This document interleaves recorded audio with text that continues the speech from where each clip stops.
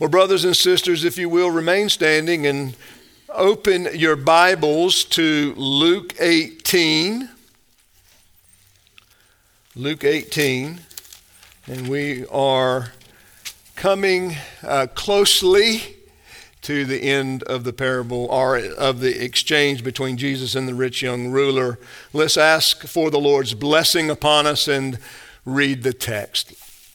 Now, our Father, we gather to, Lord, be blessed by you.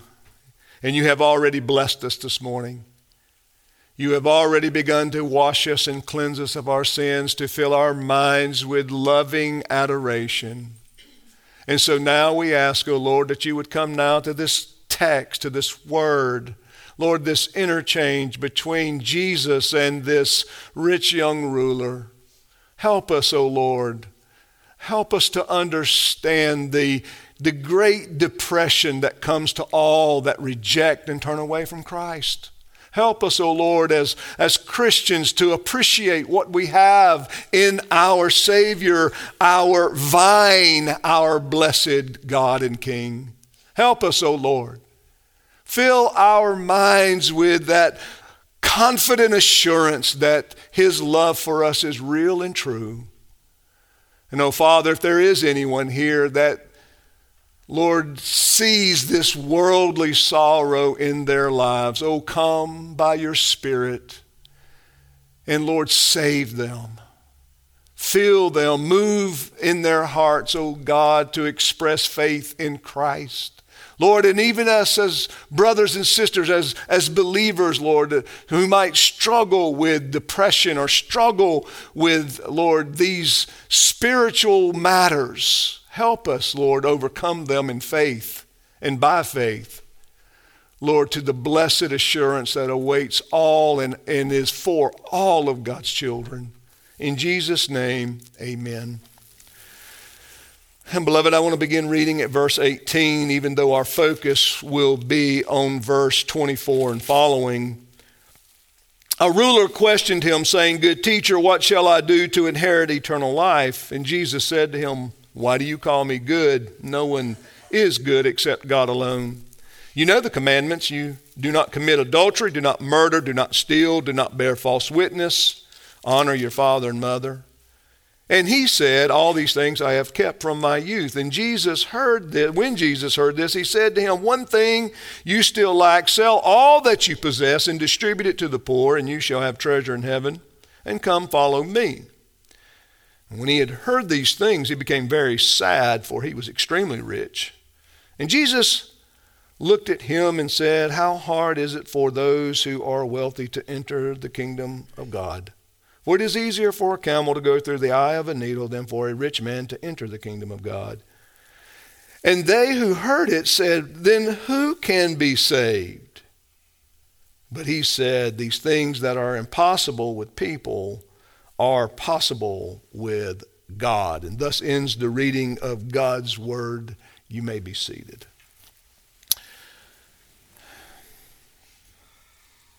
Well, brothers and sisters, I have chosen to take some time this morning to address what we see in Scripture is manifested as worldly sorrow. And I thought it would be important for us to spend a session on this.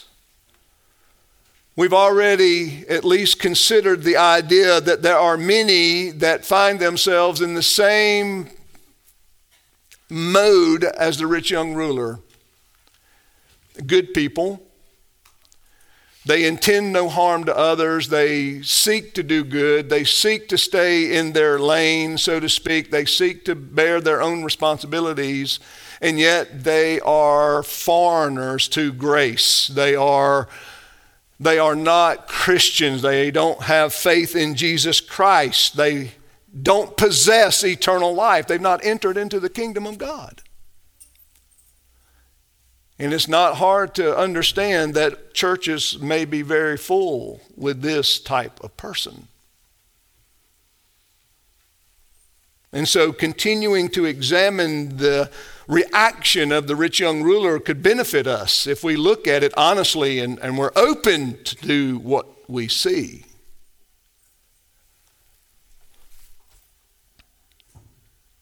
It's important to recognize, I think, particularly in the world that we're living in our time, and there is a lot of disappointment all around us. People are carrying weights and burdens, and depression is real and, well, I would say epidemic. Well, how do we come to this as Christians? What are we to understand by this? How can we take this text of Scripture and just begin to understand something about this sorrow, this sadness? And that's really the question, isn't it? Because we are taught in the Bible not to lean, in our own understanding, but in all of our ways acknowledge Him. Making sure, right, that we are trusting Him, walking with Him. That's what it means to walk with Him, is to rest in Him and to trust Him for what we learn, and that what we learn is good and worthy of our acceptance and application, of bringing it into our lives and making application to it. As I've already stated in past messages, I believe the rich young ruler to be very sincere, very sincere. There doesn't seem to be any hypocrisy in him at all, not that we can tell from the text at all. And I think that's one of the reasons that Jesus was so fond of him and was sad when he went away. But there was something that happened in this interchange with Jesus that we need to look at. The rich young ruler really wasn't prepared, if you will, for what he learned about himself. He wasn't prepared for it. And he didn't know what to do with it. But he does reject it. And we need to look at some of these parts. Well, you might see in the bulletin that this title of this morning's message is Worldly Sorrow, its Causes, or its Cause and Remedy. What was it that brought about this worldly sorrow in this rich young ruler? Well, I think there are at least three things, if not four. We'll see how far we get. The first thing that I want to bring to our attention from the text this morning is that what brought about this sadness in the rich young ruler was what he did not receive. It's what he did not hear. It's what Jesus did not say about him. He comes anticipating that he's acknowledged Jesus as the good teacher. He comes, he prostrates himself before Jesus, recognizing that he is a step above all the other rabbis. He's given him the accolades that he believes that Jesus deserves as a good teacher. He's humbled himself before this teacher, and he was expecting, more than likely, for Jesus to hear that he had kept these commandments from his youth, that he would be received, and that he would be somewhat given the assurance that he has eternal life. But Jesus doesn't do that. And this is where the crisis really begins. The crisis begins when Jesus does not accept his goodness as good enough. Because there are good people in this world. But they're not going to heaven. There are people that strive to be decent and moral people, but that doesn't make them Christ lovers or Christ followers. It doesn't mean that they possess the kingdom of God. It's like the rich young ruler comes to Jesus and he says, "What else may I add to my goodness?" Because that's what he says. What must I do? What other things can I do? Because I've already do these things. What can I add to my goodness to make sure that I inherit eternal life? And Jesus does not commend him for these things. That had to stagger the rich young ruler. I mean, Jesus says, well, this is what you still lack. And the crisis in the rich young ruler's life began by what Jesus did not do. Jesus did not commend him for his morality. Jesus did not give him all of these open accolades for his law keeping. Jesus did not in some public way acknowledge that he was among the best of men. Staggering, if you will, the rich young ruler's perception of himself.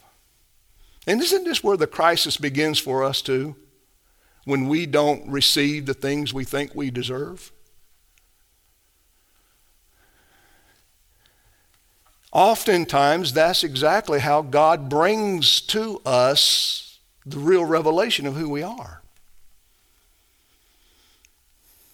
This is sort of the provoking, if you will, for us to begin to take note that maybe there's something amiss. Maybe I've got it wrong, at least partially.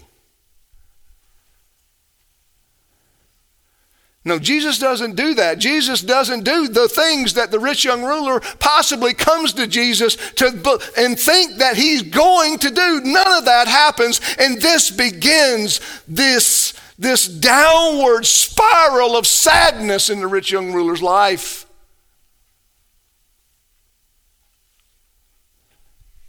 So much angst and sadness over others not thinking as highly of ourselves as we think of ourselves. Isn't that true?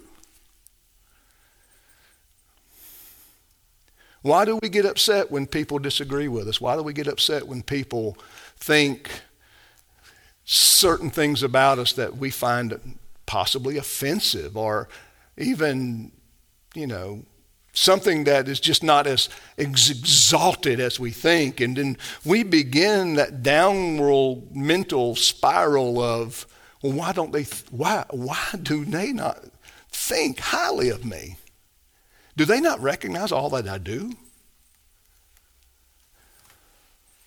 Now, brothers and sisters, I need to make sure you understand this because it can be confusing. I am not talking about spiritual depression that Christians do suffer from sometimes.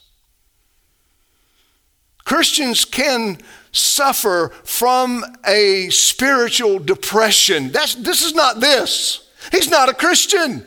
He's not a believer. He's in the natural state. He's at war with God. He doesn't know it. He doesn't see it. He didn't recognize it when he came and threw himself before Jesus. He didn't know that he was an idolater. He didn't know these things before this encounter with Jesus. He believed himself to be a good man. The problem was,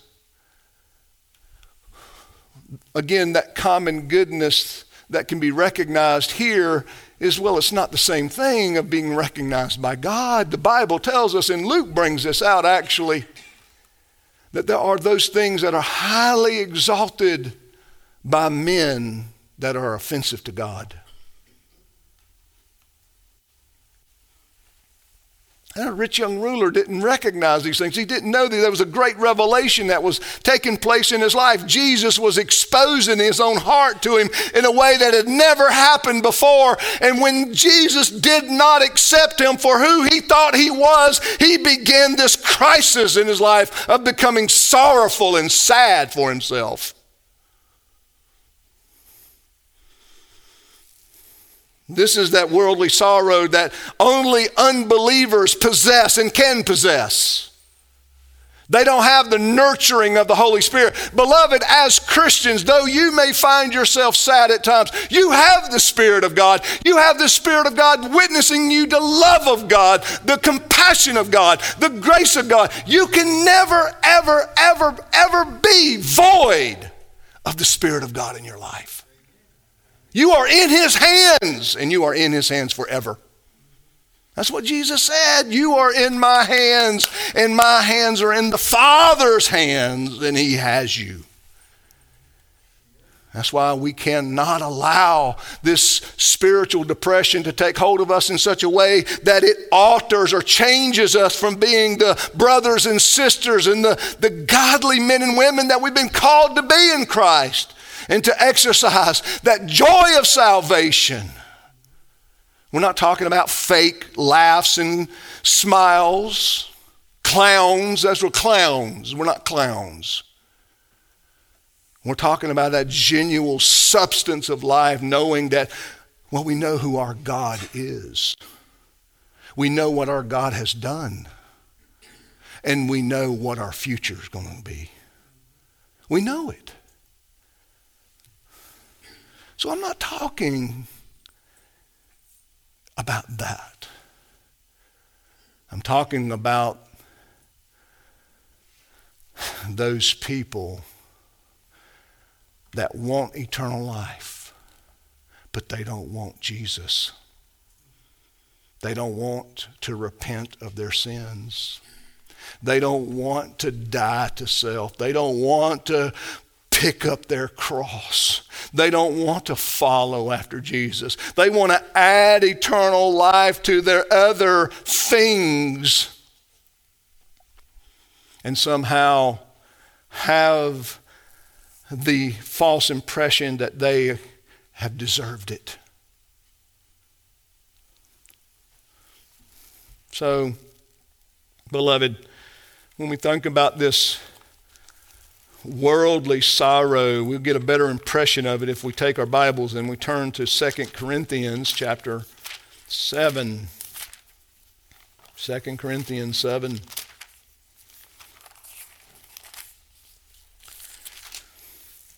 Second Corinthians 7 and verse 10, Paul talks about this sorrow, this worldly sorrow, as opposed to godly sorrow. Begin reading at verse 9. I now rejoice, not that you were made sorrowful, but that you were made sorrowful to the point of repentance.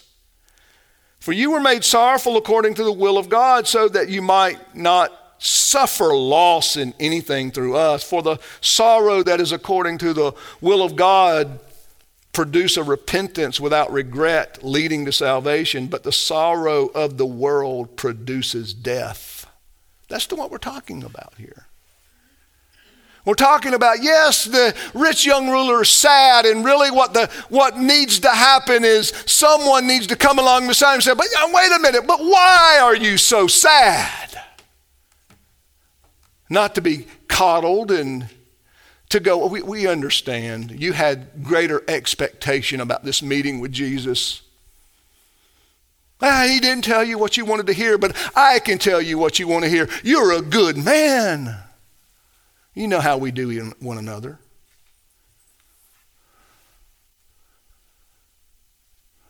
If anybody's going to heaven, you're going. And we've heard this before. If you've done any kind of counseling or any number of evangelism, you'll find people that says, listen, I may not be a good person, but I can tell you that this person is as good as they get. And if they're not going to heaven, nobody's going to heaven. In fact, I would say that particularly, I think this is true of the South, most good people are recognized as Christians. They don't have to go to church. They don't have to profess Jesus Christ. They don't have to know anything about Jesus other than his name. Most grandmas would look at this encounter with the rich young ruler, and what would they say? Bless his heart. Because that's what we do. we have habituated ourselves to excusing worldliness. This is not a good thing. I mean, it's good from the perspective that we can look at it and learn from it and move on and make sure that we don't follow in this path. But this is not a good thing for the rich young ruler, because I promise you, he came to Jesus. His life was all fine and dandy, but now there's been a revelation happen to him, and he will never be the same. Never, never. He will never be the same. Every time he looks into the mirror, he's going to think about this encounter with Jesus. And he's going to go, I am not so good. I'm lacking. And I walked away from the good teacher. Oh, brothers and sisters, it's a serious thing to encounter God. It's a serious matter when God draws near to you to show you who you are and you walk away. That's not like a casual encounter. That's not like us coming and meeting some stranger in the grocery store and having a conversation and disagreeing over politics and moving on.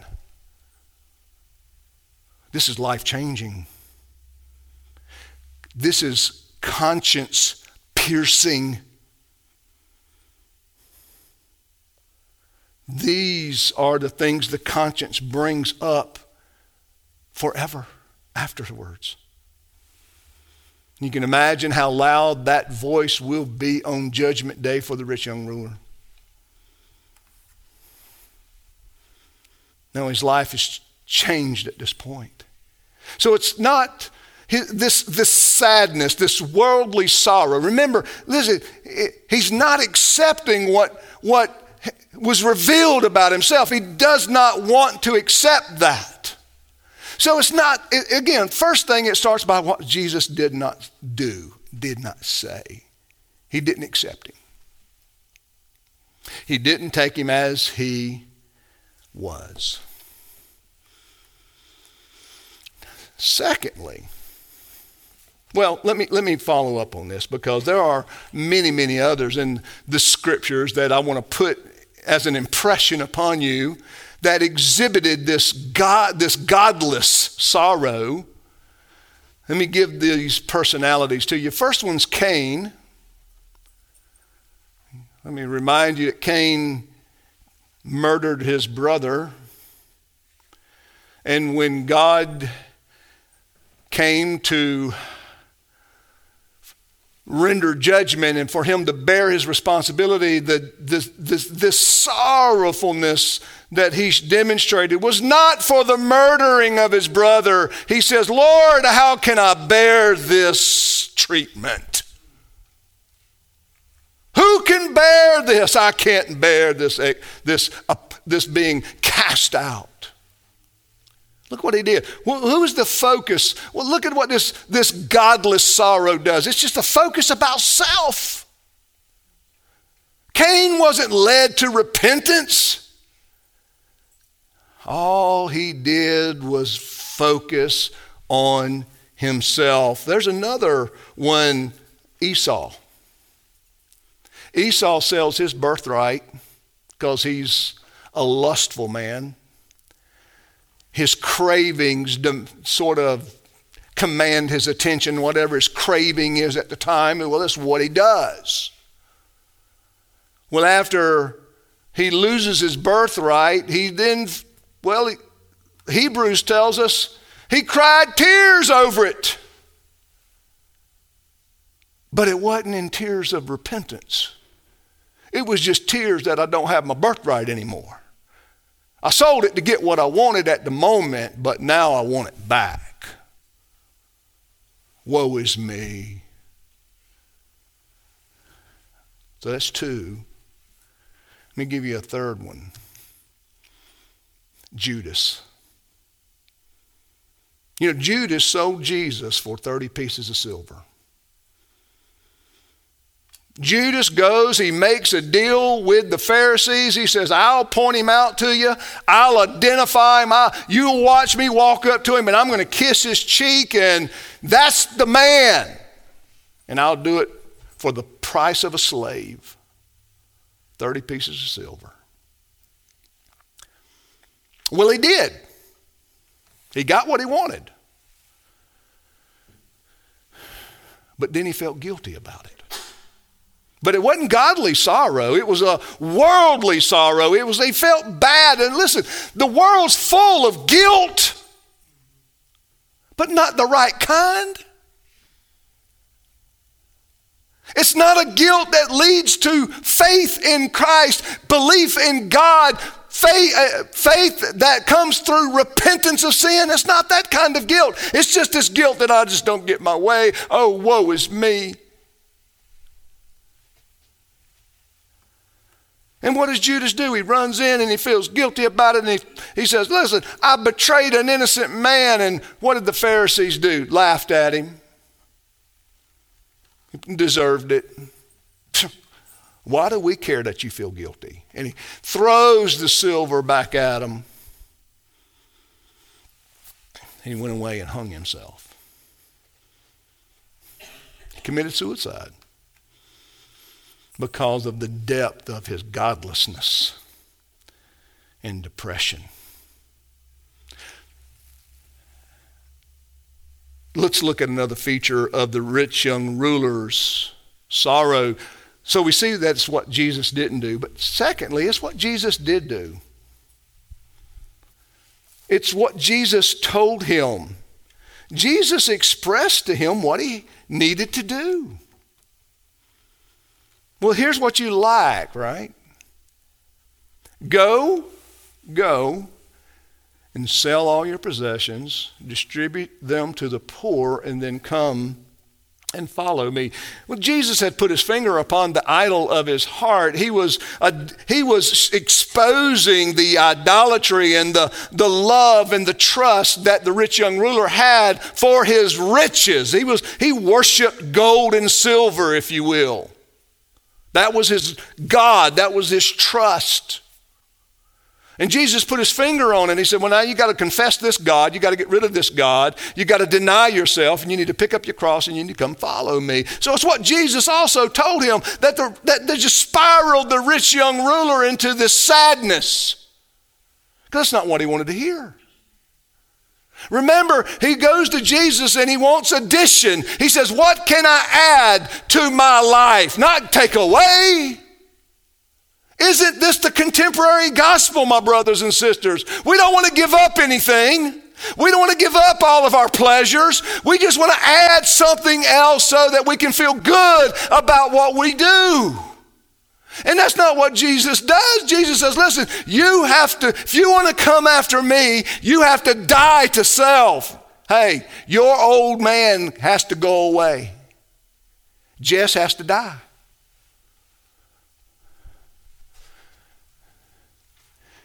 The old Jess has to die and be remade as a new creation. And the new created Jess has to pick up the cross. He has to identify with Jesus. There's no way, brothers and sisters, that a Christian can be a Christian if they don't identify with their Christ. We all want it too convenient. Now, again, I know, look, I'm not talking to unbelievers there, but certainly unbelievers want it convenient. But even us Christians, we fall into these things. I know we just need it. If it's inconvenient, I don't want to really do it. And we think, well, look, brothers and sisters, I can tell you, and I lament over this, and I'm confessing to you, as a pastor, I've heard it too many times. Well, Pastor, what's the least I can do to be a member of a church? What's the least I can do? There's something wrong with that question. It's like, you know what, here's the thing. Okay, I want eternal life, but can I get there by the skin of my teeth? I want to get in, but as long as I barely get in, I'm in. There's something ungodly about that mentality.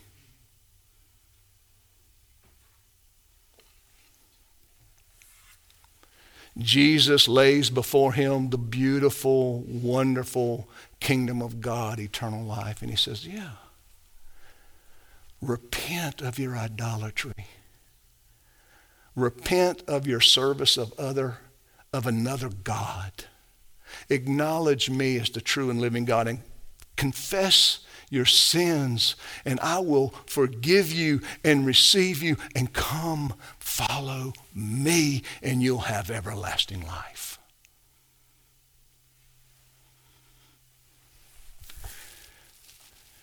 That's not what he heard. He didn't want to hear that. What he heard in Jesus' words was, that's too costly. No. He wasn't prepared for that answer that Jesus gave him. He thought he was fine. He had never been challenged like this before. And I believe this was the first time in his life that anyone had ever loved him and told him the truth about himself. And now there's this crisis. His whole world has just crumbled before him. And the Bible tells us that he was not just sad, beloved. He was very sad. He was dejected. He's walking away. And the Greek tells us that Jesus is following him with his eyes, and that Jesus turns to his disciples and says, I tell you, it's easier for a camel to go through the eye of a needle than for a rich man to come to the kingdom of God. Jesus brings up a common, everyday proverb to his disciples. The point being that when someone with so many things, what's the temptation for a lost rich man? To put his trust in his riches, his identity. To applaud his own achievements. I mean, look, it's hard work oftentimes to achieve so much wealth and all of these things. I mean, they get up early, they go to bed late, all of these things that it takes to accomplish these things. And therefore, it's so easy for pride to grow up in their hearts. It is so easy for them to say, look what I have done. And that pride dies so hard. So hard. I mean, it can be intellect. It's a number of things that we look at and we go, yeah, that's me. This is what I've done. And Jesus is recognizing, look, you know what a proverb is? Proverbs is just a common daily saying that people use in order to highlight certain observations or experiences. Kay and I were talking this morning, and one of the proverbs we brought up is you can, lead a horse to water, but you can't what? Make them drink. That's a proverb. That's just a modern day proverb. Jesus brings up a proverb in order to highlight the struggle the rich young ruler is having. He can't die to himself. His pride is too large. His arrogance is too big. He didn't think that when he encountered Jesus, but now he knows. Now he knows. That revelation of himself, the idolatry, the trust, the worship of gold and silver. He didn't know that going into this interaction with Jesus, but now he knows that he's not willing to give up the gold and silver. Now listen, beloved, for treasure in heaven. Isn't that what Jesus told him? You want treasure in heaven? You've stored up all of this treasure on earth, but you want treasure in heaven? Go sell what you have, give it to the poor, come follow me. Then you will have treasure in heaven. Giving the rich young ruler an eternal perspective. You want the streets of gold? You want the mansion in eternity? You want to be a possessor, an inheritor of the world? That's what the scriptures talk about. The meek shall what? Inherit the what? The earth.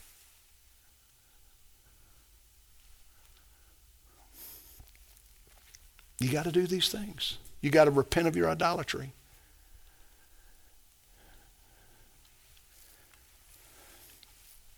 So that's number two. Number three, another contributing factor to his depression, his sadness, was not just what Jesus didn't do or what Jesus said to him, but it's his reaction to what Jesus didn't do and Jesus said to him. What does the text tell us? The text tells us that when he heard these things, he became very sad, for he was extremely rich. He walks away. He denies Jesus. He rejects him. He turns away from him. He leaves the only one that can save him, contributing to the depth and the strength of his own depression and sorrow. Now, brothers and sisters, he's not passive in this. Yes, it's passive. Yeah, I mean, he didn't receive. He was in the receptive part of receiving what Jesus is saying, but now he's in the active portion of it. I won't accept it. I reject it. I'm turning away, and I'm walking away from Christ, and there are millions of people in this state. They make videos about it. Oh, yeah, I used to go to church. But I don't like being preached to. I don't like preachers telling me I need to repent of my sin. I don't like preachers acknowledging, there's a hell. I don't want to hear that kind of preaching. I want to be affirmed. I want to have the affirmation. That's the modern day easy believism and gospel. Now, it's not a gospel. It's a gospel, but it's not a gospel. Listen, you can listen to preachers' kids make YouTube videos about this. I've got a very good friend of mine, went to a Reformed seminary, has become a spiritual yoga guru, healing spiritual trauma. When he says spiritual trauma, he's talking about Reformed faith. Those that have sat under the preaching of a sovereign God. Those that have set up under the preaching of a God that has ordained a day of judgment. Let me help you heal yourself. Brothers and sisters, this is common. The world in this apostasy, if you will, right? And it's in the church. It's in the church. The church children are leaving going, oh my goodness, I just felt so bad. Why? Because they're like the rich young ruler. They keep denying Jesus and they want to feel good about themselves. And you can't deny Jesus and feel good about it. You can't walk away from Christ and expect to have flowers and sunshine. Joy everlasting is reserved for those that turn to Jesus and confess their sins, and Jesus wraps them up in his everlasting arms, and he calls them his children and sheep, and he cares for them as the chief shepherd. And he says, oh, I will take you, I will make sure, I will bring you to eternity, and I'm going to present you before my Father as my son and daughter. I'm going to make you complete so that when you stand before God, you hear those words, well done, good and faithful servant. That's what Jesus is doing. That's what you walk away from. Well, brothers and sisters, God is sovereign. He made this world. Why should he apologize for being God? So that you can feel good about being you. And that's what people are wanting. They want God to apologize for being God. But they don't want to apologize for being them. Oh no, you're to accept them the way they are. We have people, listen, and I know this may sound like it's not applicable, but it is. Have you ever lived in a day where people are pulling guns and knives because their French fries are cold?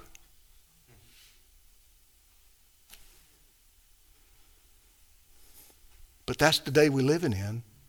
How dare you serve me cold French fries? How dare you tell me I can't stand here?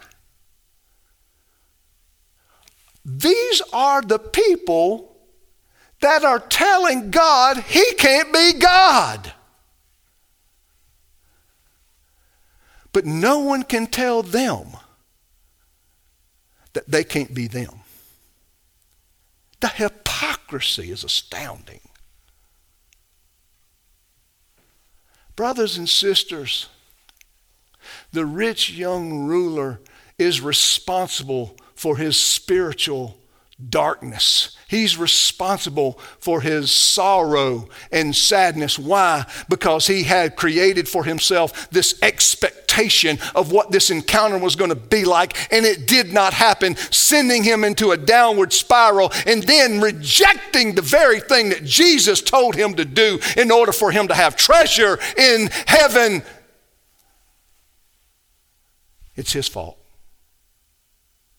He did this.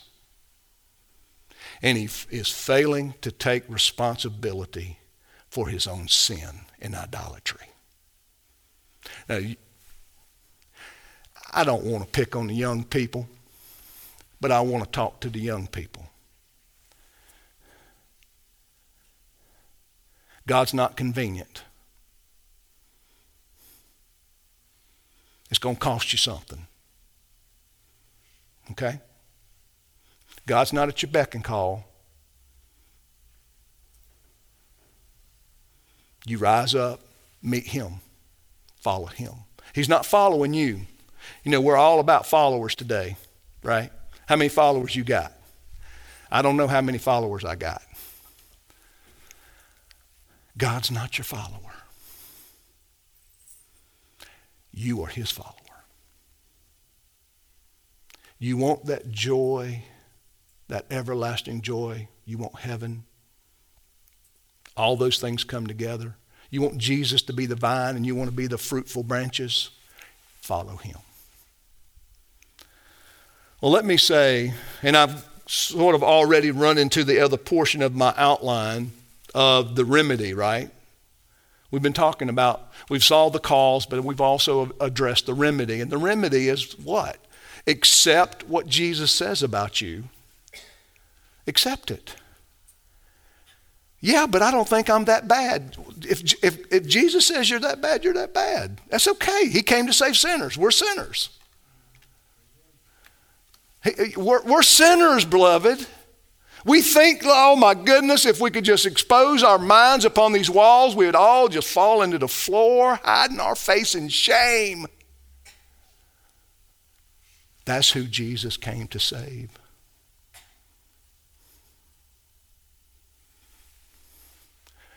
The remedy, beloved, is accepting what Jesus says about you. Repent of your idolatry.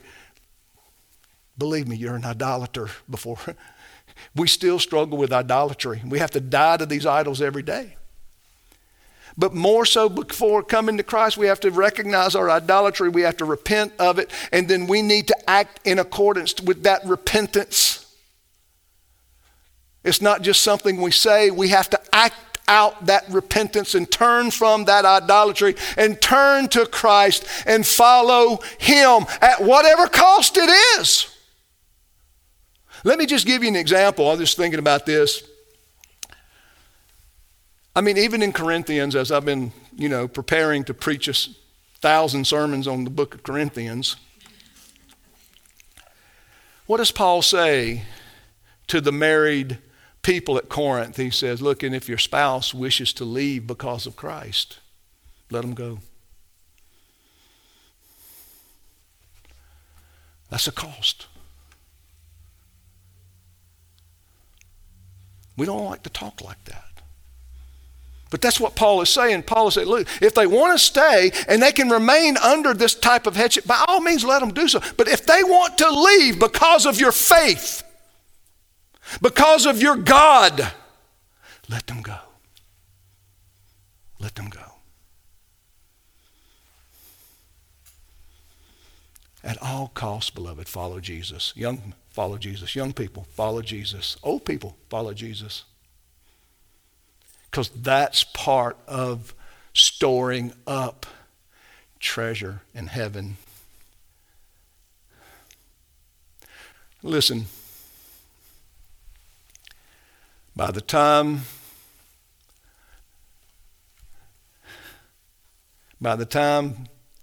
they are through with us, none of us will probably have anything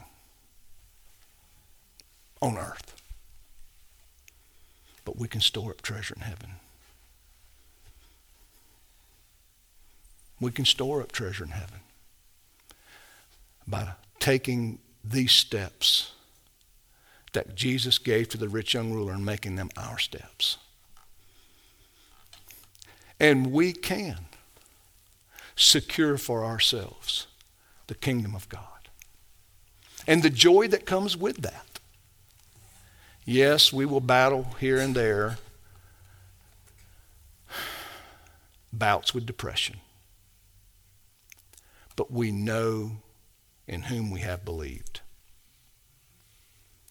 And we know that our God has us. And he is going to keep his promises to us. And even when I don't feel like it, you know what? I don't have to feel like it for it to be true. Amen? You don't have to feel like it. God is faithful. He's a promise keeper. And he will bring you to that everlasting fruit that you so eagerly seek in Christ. So, beloved, worldly sorrow, its cause and remedy. You see its cause. I think it's the answer to so much that's going on around us. When they deny Jesus, when they deny these things, when they're confronted with the preacher. And most of these people growing up in church, they've denied these things, and yet they think that they're going to just live out a wonderful life. They can't. Because you can't reject the God of glory and his Son and it be okay.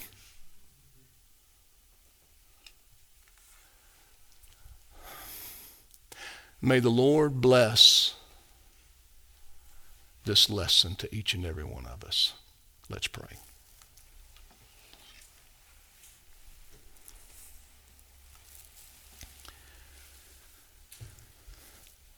And Father, we know this darkness that the unsaved live in is real. We know, Father, that when they even encounter you and deny and reject you, Lord, that sadness is real. It's true. Father, if there's anyone in our immediate context like this, let us help them. Lord, give us the grace, the patience. Lord, let us go and be a voice to them, an arrow pointing to Christ.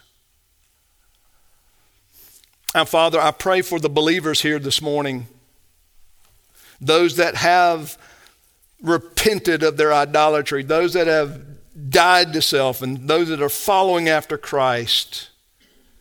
Lord, help us to understand what we have in heaven. Right now, we have treasure in heaven. That's what Jesus told the rich young ruler. Do these things and you will have it. It'll be there. It's deposited. And Lord, confirm and affirm to us that there has been a deposit made on our behalf in Christ. That's ours.